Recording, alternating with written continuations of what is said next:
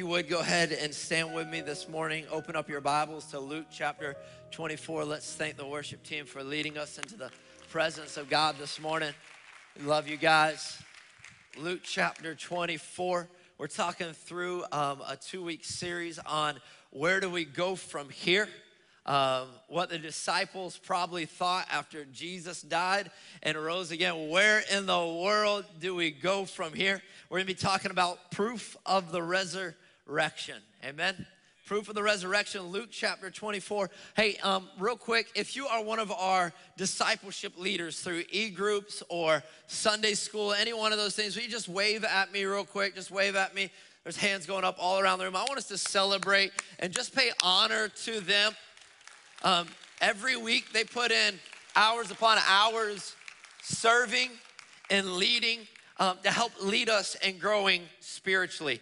I'm so thankful for our services and how we can gather together. But if you really want to experience life change, that happens in the context of biblical life-giving community, which these guys lead for us throughout our church. And we're just so indebted and grateful. And so once again, let's celebrate them and thank them this morning. Luke 24, verse 5. I love this passage. The angel looks at the ladies and says, "Why do you seek the living among the dead?" We're going to continue talking about Easter. Easter isn't just for one Sunday, amen? He is not here, but has risen. Remember how he told you while he was still in Galilee. How many of y'all have children that have remembrance problems? You tell them something, they soon forget. That the Son of Man must be delivered into the hands of sinful men and be crucified, and on the third day would rise. And they remembered his words. And returning from the tomb, they told all these things to the 11 and to all the rest. There was 12, but one died, Judas, and now the rest of the disciples that were there. Now it was Mary Magdalene, Joanna, and Mary, the mother of James, and the other women who went with them and told the apostles. But watch this. But these words seemed to them, the disciples, an idle tale, and they did not believe them. Father, we thank you for your word. God, I pray that your word would convict us, it would compel us today. It would help bring transformation to our lives. In Jesus' name I pray, amen.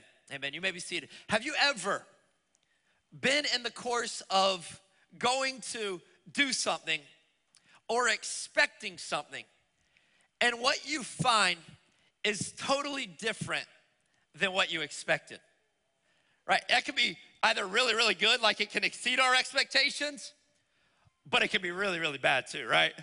Like the expectation level was here, and it can either be really good or really, really bad. Last summer, I was telling somebody before the service, when my parents got COVID, all of our family, we left and we said, we're going to the mountains, like we're getting out of here, right? And so we went camping. We didn't go RV camping, we went tent camping on the side of the mountain.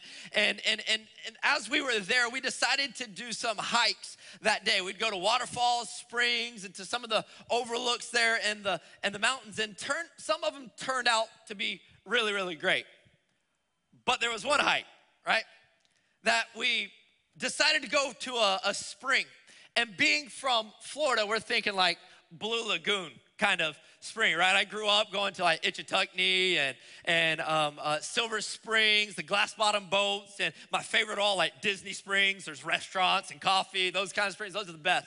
But I was thinking this was gonna be like a really cool mountain spring. And so we hiked a pretty good ways to this spring, and we get to the signs designating where the spring is. And all we see is this little puddle, like a little bubbly coming up. And we all pretty much at the same time were like, this is it? This is not what we were expecting. All of my son that was there and the other nieces and nephews are like, really? This is it? This is what we hiked to? And we get a little puddle with a bubbly. This is not what we were expecting. How many of you have ever had things happen like that in life where you're expecting something and it doesn't turn out the way you were planning or thinking? Maybe it was going to a place to eat or to visit, and you get there and you're like, this is it? This is not what I was expecting. Or maybe you started dating somebody and you get there. Or maybe you even get married to that somebody. And you get into that relationship and you get there and you say, this is it? This was not what I was expecting. This is not what I signed up for. Now, just for the record, I've never said that, baby, right? I have never, ever said that. We've all had our paths or journeys lead us into some unexpected places. Take sharp turns, plot twists, right?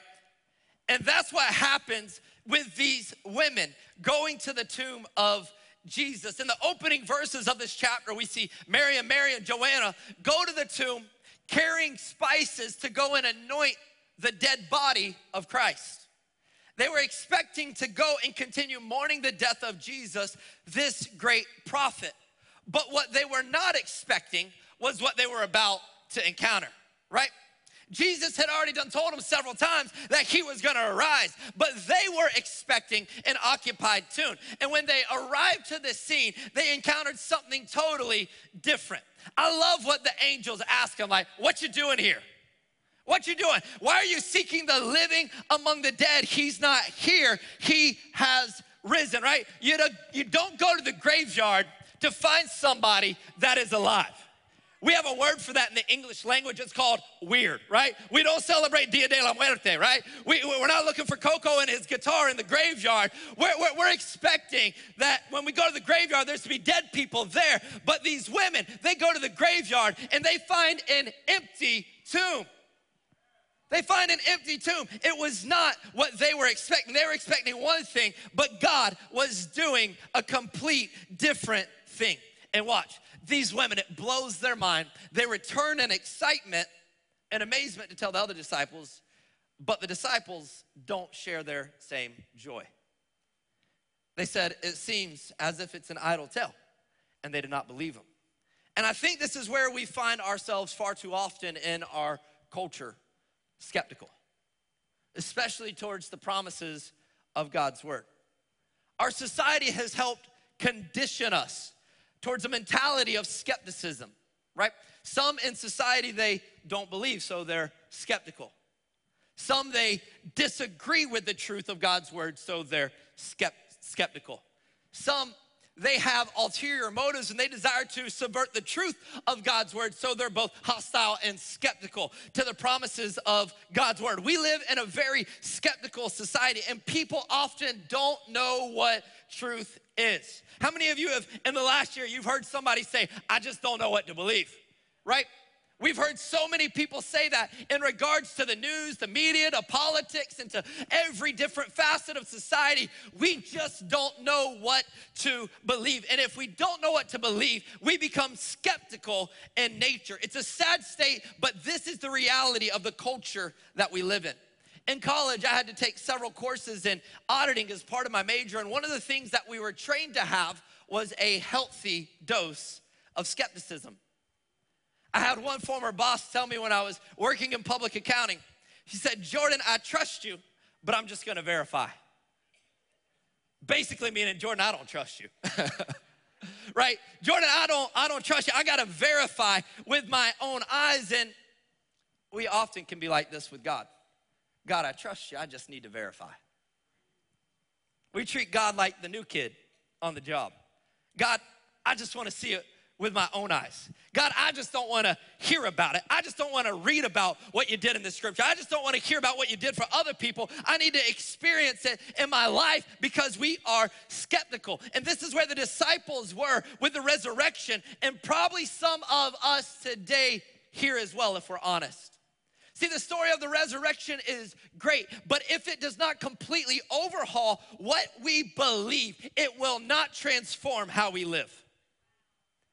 The story of the resurrection is great, but if it does not overhaul all of our belief system, everything that we hold near and dear, like we hold these truths near and dear to our hearts, right? If we don't have an overhaul of our belief system, it will not transform the way we live our lives. We often, like the disciples, think that's a good tale, but, listen, skepticism and faith cannot coexist in our relationship with God. Skepticism is dissonance to the gospel. It will leave us empty and confused. And Jesus doesn't want us left that way. In fact, post-resurrection, he made sure he didn't leave his disciples that way. He appeared multiple times to the disciples to quiet their doubts and to calm their fears. And I believe today that he'll do the same thing for us, that he will appear to bring assurance. He'll appear to bring confidence. He'll appear to give us that strength that we need. I love what Paul says. He says, I know in whom I have believed, and I am convinced. You know what the difference is here? Most people, they're believing in a what? But Paul, he was believing in a who. He said, I know in whom I have believed. We don't serve, we don't believe a certain thought process. We don't believe in a certain worldview. We don't believe in a certain religion. We don't believe in a certain philosophy. We believe in Jesus, the name that is above every name. And at that name, every knee must bow. Every tongue must confess that he is Lord. See, this Jesus, when he becomes to come into our lives, he shifts and changes everything. He wants you fully persuaded. He wants you fully convinced and expectant. Expectant. John 20:30 said, now Jesus did many other signs in the presence of the disciples, which are not written in this book. But these are written so that you may believe that Jesus is the Christ, the Son of God, and that by believing you may have life in his name. It didn't say that you may believe that he is a good person, that you may believe that he has some great powers. No, it says that you may believe that he is the Christ, the Son of God. He is your Savior. He is your healer. He is your Redeemer. These things are written so you know who he is. God's desire is that we believe, and by believing we have life in his name. So let's watch what Jesus does in Luke chapter 24 on the road to Emmaus as he confronts two disciples in their disbelief. And I guarantee you, it's a pattern for how he will encounter us in our situations. Luke chapter 24, for the sake of time, I'm going to walk through it with us as I preach. It says, that very day, two of them were going to a village named Emmaus, about 7 miles from Jerusalem. How far? How far? 7 miles. It's about like walking around Disney World all day. And they were talking with each other about all the things that had happened. And while they were talking and discussing together, Jesus himself drew near and went with them. Who drew near? Jesus drew near. So here it is. You got these two disciples. They're walking from Jerusalem to a village named Emmaus. And Jesus' first miracle, he walks with them. Emmaus is 7 miles from Jerusalem, right? This is a miracle in and of itself. This is basically him walking through a mountainous desert in the Judean countryside. It's not walking around flat ground in Florida, but walking through 7 miles of mountainous desert in the Judean countryside. And if we remember correctly, just a few days earlier, what happened to Jesus? He was tortured to death and killed. He was tortured to death at the hand of the Romans. And Jesus, he's going for a stroll, for a 7-mile walk through the Judean countryside. Can you imagine? We can't even stub our toe or twist our ankle and walk to the refrigerator and back, right? But Jesus, he was whipped, he was beaten, had his beard plucked out, had a crown of thorns put on his head. And then 3 days later, he's alive, he's risen, and he's going for a 7-mile walk through the Judean mountainous desert countryside. Something miraculous had happened. And while they're walking, they're talking about everything that has unfolded over the past few days. And Jesus shows up. God sometimes just shows up out of nowhere, right? He'll just show up into our circumstances. He can be uninvited to the party, but still show up. And if you're going to some parties where he wouldn't be welcome, I pray that he shows up in those parties. Maybe like, well, maybe he should turn that water into wine. No, maybe he should cast that demon out of you in the name of Jesus. Post-crucifixion, disciples had locked themselves in for fear of the Jews. And what did Jesus do? When they were locked in, he walked through the closed doors, the bricked up walls. Listen, you can shut yourself in on your pity party, And Jesus, he will walk right through. It doesn't matter how much you've closed yourself in. He can walk right into the room, right into the situation, begin to change the course of the narrative and the dialogue, whatever it may look like. He can walk right into it, even being uninvited. I'm thankful for a God who shows up into situations and he doesn't leave them the way they were. And this is what Jesus does here on the road to Emmaus. As we read further along in the passage, we understand that these two disciples, they're conflicted. They're conflicted with everything that has taken place. See, the disciples, they had a lot of questions and uncertainties. And they were even more perplexed because of the report that they had heard from Mary, and Joanna earlier that morning. I'm thankful that Jesus still shows up in the midst of our questions, our doubts, our confusion.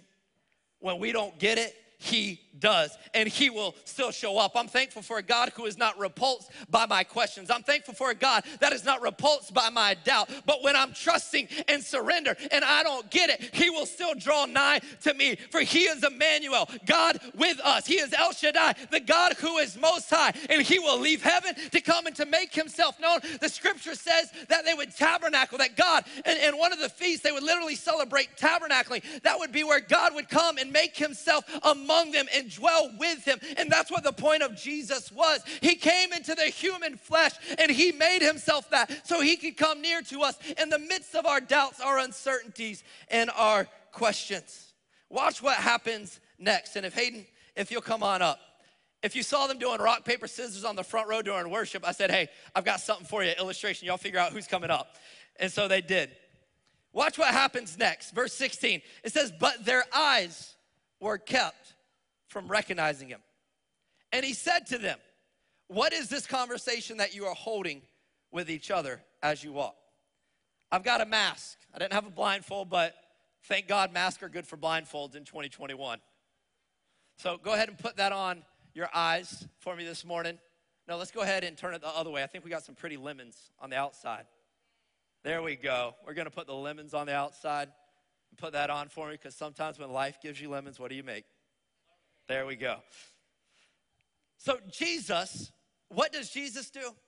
He keeps them from recognizing them. I don't need you looking at me, buddy. You can look at there we go. Look at the audience. I know you can't see them. Jesus, he keeps them from recognizing him. Now to us, this seems counterproductive, because if I could just see you, Jesus, I would trust you, right? That's how it operates far too often. If I could just see you, if I could behold you, that's how we would know that he is near us. But his ways are not our ways, and Jesus conceals his deity. Now, Aiden, you can talk to me a little bit. Even though you can't see me, am I here? So you trust that I'm here. So even despite of your inability of being able to see me, you still believe that I'm here present with you this morning. How do you know that? You can hear me, right? Maybe you can hear the word that I'm speaking, that even though you cannot see me with your eyes physically, I am still here. All right, y'all give Hayden a hand real quick. He can still hear me and still see me when I'm not, when he can still hear me even though he can't see me. See, Jesus comes into his situation and conceals his deity. Church, even when he's hidden, he's present. Even when we can't see him, just because we can't see him doesn't mean he is not present. You know how often God conceals himself in the midst of our circumstances, but is still very, very present. Psalms 46:1 says, God is our refuge and strength, a very present help in trouble. Therefore, we will not fear, though the earth give way, though the mountains be moved into the heart of the sea, though its waters roar and foam, though the mountains, they tremble at its swelling. You know what this means, church? When all hell is breaking loose, he is present. And the scripture says he's not just present, he is very present. That it's not dependent upon what I see, it's not dependent upon what I feel, it's not dependent on how good my eyesight might be. see that his word says when all hell is breaking loose around us, when mountains are falling, when doctor's reports are coming in, when family situations and circumstances are beginning to rattle, the scripture says he is a very present help in time of trouble. Even when I don't see him, he still is present. In verse 17, Jesus asked him, what is this that you are talking about? What is this conversation that you are holding with each other as you walk? Jesus recognizes that their hearts were broken. Their hopes, their dreams, they appeared to be dashed. And I believe that Jesus kept them from recognizing him. It says he concealed, right? He kept them from recognizing him. Why? Because I believe that Jesus wanted them to pour out their hearts to him. I believe that Jesus wanted them to pour their hearts out, to open up. You know what this tells me, church? He wants to bear our burdens. He says, come to me, all who are heavy or weary and heavy laden. He says, cast your cares upon him, for he cares for us.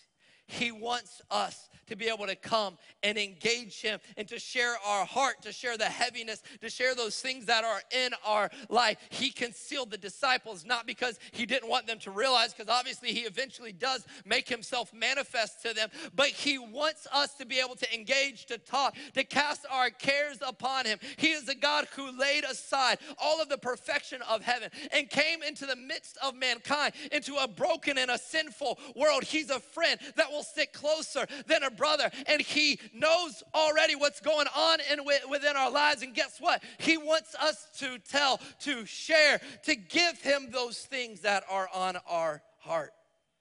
Verse 18 says, are you the only visitor to Jerusalem who does not know the things that have happened in these days? And Jesus said to them, what things? This to me is nothing more than a setup for Jesus to prove himself. They ask him, are you the only person who doesn't know about all of the things, all of the events that have unfolded? Guess what this means, church? All of Jerusalem is talking about what had just taken place a few days earlier. Everyone knows what had happened in Jerusalem about the crucifixion. Historians estimate that Jerusalem, around feast times, it would swell to millions of people. That Jerusalem would be abuzz with merchants and vendors and people. It was a requirement, as Pastor has said so many times, that at Passover, every Jew would have to make their way to Jerusalem to celebrate the Passover. And so Jerusalem is just bursting to the seams with people. And it's at that time that Jesus was crucified. So the fact that Jesus died on a cross at the hands of the Jews and Romans is a complete historical fact. But I want to reassure you in your faith this morning. How else do we know for sure that Jesus not just died, but he rose from the dead, conquering death, hell, and the grave? If the resurrection was to go on trial before the Supreme Court in the U.S. in 50 AD, here's a little bit of the evidence. Number one, over 500 people admit to seeing Jesus after he had died, then resurrected. When Paul wrote this, he said most of them were still alive at the time. Church, if 500 people see a man do something, he probably did it, right? Our burden of proof within our society is beyond reasonable doubt. And if there are 500 people to one event, that means that man did what he said he did. And if it's the Son of God, you can be assured in your faith that he did what he said he did. This evidence alone would be conclusive before the Supreme Court. Next, the absence of disputed literature to the gospel. If Jesus wasn't who he said he was, there would have been mounds of people saying, this guy was crazy, right? There would have been mounds of people saying, no, he's off his rocker. He did not do those things. He did not make those claims. Jesus led tens of thousands of people. So there would have been mounds of historical documents pointing and disputing the fact of who Jesus was. But guess what? There isn't. We don't have it. Number three, the spread of the church. If it was common knowledge that Jesus wasn't who he said he was, the church would not have grown so quickly and spread so rapidly. Are you going to lay down your life for somebody that's a liar?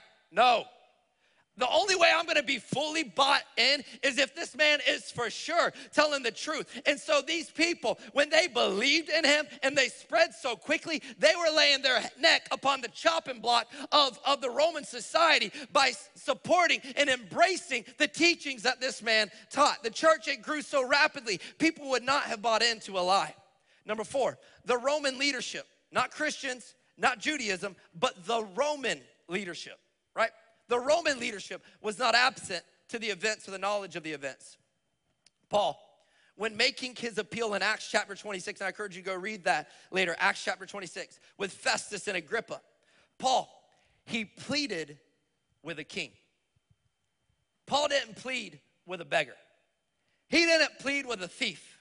He didn't plead with a Levite, a soldier, or a politician. He pled straight to the king and said, I would, yes, in this short time, try to convince you to become what I am, minus these chains. Paul pled with the king to believe what he believed. See, everything Jesus did was in open and everyone knew it to be true. It was basically common knowledge. And so when the disciples asked, are you the only visitor who is clueless to what has happened in these days? It would be like you living in New York City when 9/11 took place and not having any clue that there was a terrorist attack on America.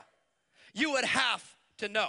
See, Jesus, he wasn't put away quietly. Jesus didn't raise quietly. In fact, everything he did was done publicly. The fact that Jesus died, buried, and rose again is completely undeniable. And church, we have the right to believe whatever we want, but not everything we believe might be right. We have the right to believe whatever we want, but not everything we believe might be right. Yet the disciples, they were still doubting. They were expecting their fear to bear fruit and not their faith. The disciples had begun to share all of the facts to Jesus of what had taken place. Well, this is what happened. And everything that they said was a fact. Every detail was correct. But they forgot something, his promise. They forgot God's promise. See, the author, God, he still had the pen in his hand. And as long as he has the pen in his hand, he can write another chapter. As long as he's got the pen in his hand, he can write another chapter. I don't care what's been spoken over you. As long as you are alive, the author still has got a pen in his hand, and he can write another chapter. See, characters, they thought the story had ended, and they're limited to their point of view within the story, but not the author. The author, he ain't limited to anything. And when the author wants to do something, guess what, baby? He can. When he wants to keep writing, he can. When he wants to flip the page, he can. When he wants to go to the next chapter, create plot twists, he can. He can do whatever he wants to do because he's got the pen in his life. Church, the author, he's not limited by details that have previously taken place in your life. He's not limited by what has been spoken, what has been said. He ain't limited by anything. And he can write continued. And when he says to be continued, he means it. He means it.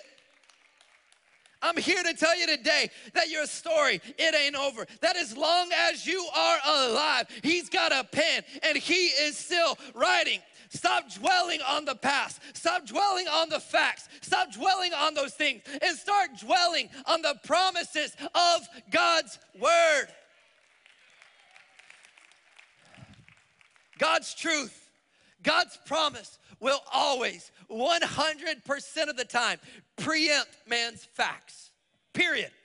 God's truth, God's promise will 100% of the time always preempt man's fact. So rather than expecting your doubt to bear fruit, let your faith bear fruit in your life. Jesus, I'm gonna hurry up, he admonishes them and he says, "Oh, foolish ones, slow of heart to believe all the prophets that they had spoken."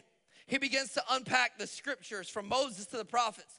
Church, God's truth is all sufficient and is the only weapon capable of both fighting and disarming the enemy at the same time. God's truth is the only weapon able to fight and disarm. So start quoting the word. When you get into trials and tribulations, start quoting, start standing upon the word. That's why it's so important, the psalmist would say, to hide his word in my heart that I might not sin against him.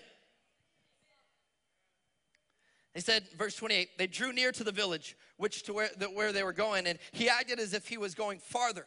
But they urged him strongly, saying, "Stay with us, for it is toward the evening, and the day is far spent. So he stayed with them. When he was at the table, he took the bread and blessed it and broke it and gave it to them. And their eyes were open, and they recognized him, and he vanished from their sight. They said, did not our hearts burn within us while he talked to us on the road, while he opened the scriptures? And they rose at the same hour and returned to Jerusalem. And they found the 11 and those who were with him gathered, saying, the Lord has risen. Indeed, he has appeared. And they told him what had happened and how it was known in the breaking of the bread. I love this. The disciples' joy and their mission, they plead with Jesus to stay with him. And when we begin to break open the truth of God's word, guess what, church? It will create an insatiable appetite within our lives if we will just break open the bread of his word. That's what happened with these disciples. That's why they wanted him to stay. See, the truth, it had turned their hearts of sadness into ears longing for God's promises. It literally caused their hearts to burn within them. Church, his word is our joy. His word is our strength. His word is our life. His word is our very breath that we breathe. It caused the atmosphere to shift tremendously in their lives. It caused faith to arise, and it laid the foundation for revelation.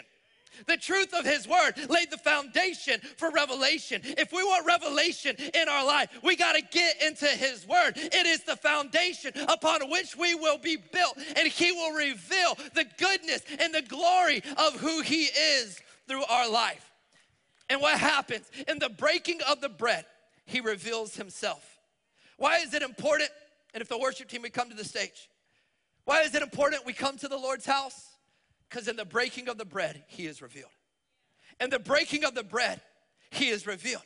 Our eyes will be opened in the breaking of the bread. Church, we can't get away from the Lord's table. We must find ourselves at the Lord's table. We must break open the bread of life. We must dive into the truth of his word. It makes me so nervous when I hear people distancing themselves from the Lord's body in these last days. It is a deceitful spirit that the enemy would want to do. Listen, I hate all of the shortcomings of the church, but people, they'll distance themselves and they'll point out all of the shortcomings. Listen, I hate all of the imperfections, but the imperfections within the body are a testimony of God's grace to those outside of the body. How we put up, how we will work with one another despite the flaws, despite the imperfections. It is a testimony. It is a testimony to a world. Pastor Cecil would always say, if you find a perfect church, don't go there, because you're going to mess it up. At that point, after he broke the bread, he revealed himself. After he broke the bread, he vanished. He dipped out. And at that point, the disciples, what are they doing? They're driven to mission. That very hour, they ran back to Jerusalem. There's only one proper response to the resurrection. Go. There's only one proper response to the resurrection. Go. The resurrection, it will transform our beliefs and demand a change of lifestyle. If his resurrection meant so much to people that they were willing to give their life for it, then we better be willing to live our life for it. And if so needed, lay it down.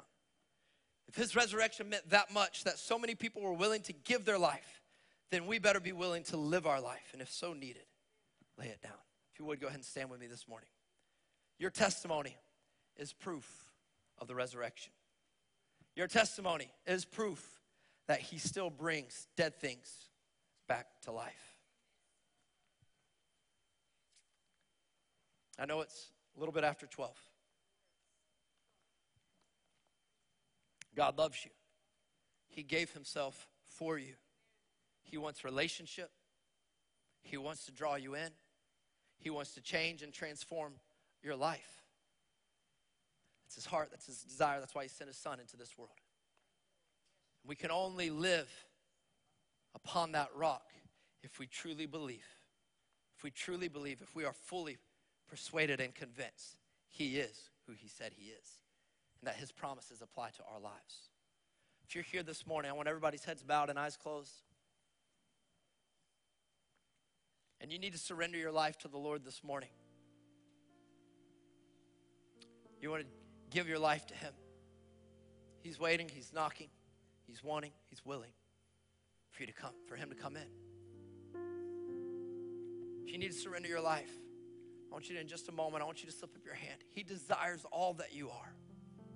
He gave himself for you and loves you dearly. If that's you this morning and you need to just give your life to him, to take on his path for your life rather than doing your own thing, it ain't been working out, I want you to slip up your hand this morning. Slip up your hand. Amen. Any others in the room? Amen. Amen. He loves you, and I want us to pray this prayer collectively together this morning. All of us, all those online, let's pray this prayer together. Say, dear Jesus, thank you for giving me life. Thank you for coming into this world and laying down your life. I ask that you would forgive me of all of my sins. I repent of my sins and receive your salvation. Help me to live for you every day that I live. In Jesus' name I pray. Amen. Amen. Secondly, maybe you're here today and you've been doing life and you've been struggling with doubt, fears, disbelief. The enemy wants you isolated. God wants you brought in. God wants you part of community. He wants you built up and strengthened. So I want to open up these altars this morning that if you're struggling with those things, with doubts, fears, insecurities, or faith, you're struggling with faith, maybe you believe, but you're just having trouble stepping out in faith. God wants to change and transform you. But before we do, everyone in this room, you were given a yellow card this morning. You're given a yellow card. My heart as a pastor is that we see you grow spiritually. I want to see you grow spiritually. I want to see you make a difference in the world. I want to see you live out your calling. I want everyone to take out this card real quick. Everybody grab this card in your hand. Just grab it. Take a moment. Grab it. Grab it. And if you're here this morning and you lifted up your hand for salvation, or maybe you're here and you need to take that next step into spiritual growth. Maybe you've been living in your doubt and you want to live out in your faith. Amen? You want to live out faith. Or maybe you just need to take that next step in serving. I want you to take this card out. Go ahead and write your name down, your phone, your email, and just check whatever box applies to you. Just take a moment. This is so important. And I want you to pass by this because your spiritual growth, our calling as a church is to come alongside of you and help equip you in your spiritual growth. And so if you need to grow spiritually, you gave your life to the Lord today, everybody just take a moment. And I want you to start writing this down. And at the end of the service will be ushers at the doors. You can give these to them. And we want to call you and connect with you and help you grow spiritually. But I want to open up these altars just for a moment. I'm going to read the Aaronic blessing in just a second. But if you're struggling and you need prayer, you need somebody to come alongside you to help build you up, to help give life, to give strength, I want to invite you to the altars this morning so we can take a moment and pray with you while the worship team leads us in a song. All of our prayer team and pastors, if you would just come down to the front real quick, and we're going to take a moment and pray with you. Father, we just thank you so much for what you are doing. God, we thank you. We thank you for your grace and your mercy. We thank you that you don't leave us in the midst of our doubt, in the midst of our fear. But Father, you made a way. You made a way, God. You made a way. And God, we just ask that as you made that way, God, we would respond in Jesus' name. In Jesus' name. These altars are open. In Jesus' name. Jesus, Jesus. Maybe you want to take that next step in serving. Come on, come to the front.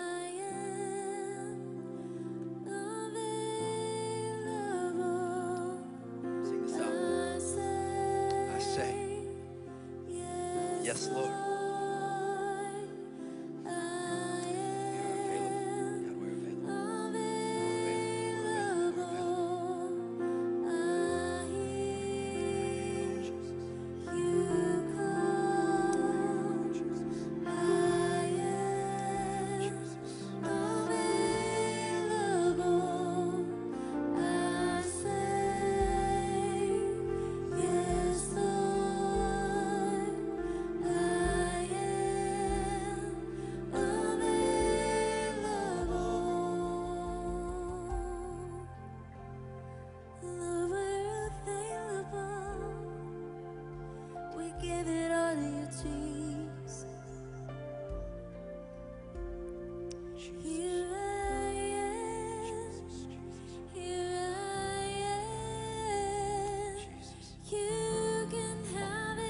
Every part of your life, every part of who you are.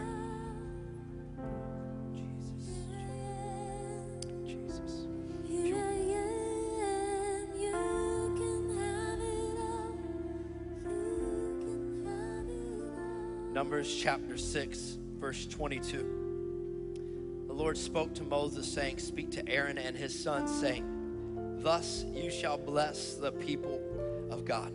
You shall say to them, the Lord bless you and keep you. The Lord make his face to shine upon you and be gracious to you.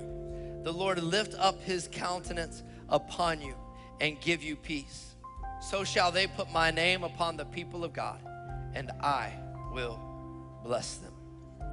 Just a moment, we're gonna close. If you need to stay and pray, you're more than welcome to stay on the altars and pray. Don't forget, we have our heart class over in the chapel immediately following the service. Pastor wants to just share his heart with you about what God is doing in the church right now. We want to invite you to the heart class right at the end and close of the service. Father, we thank you so much for what you are doing. God, we thank you for your word.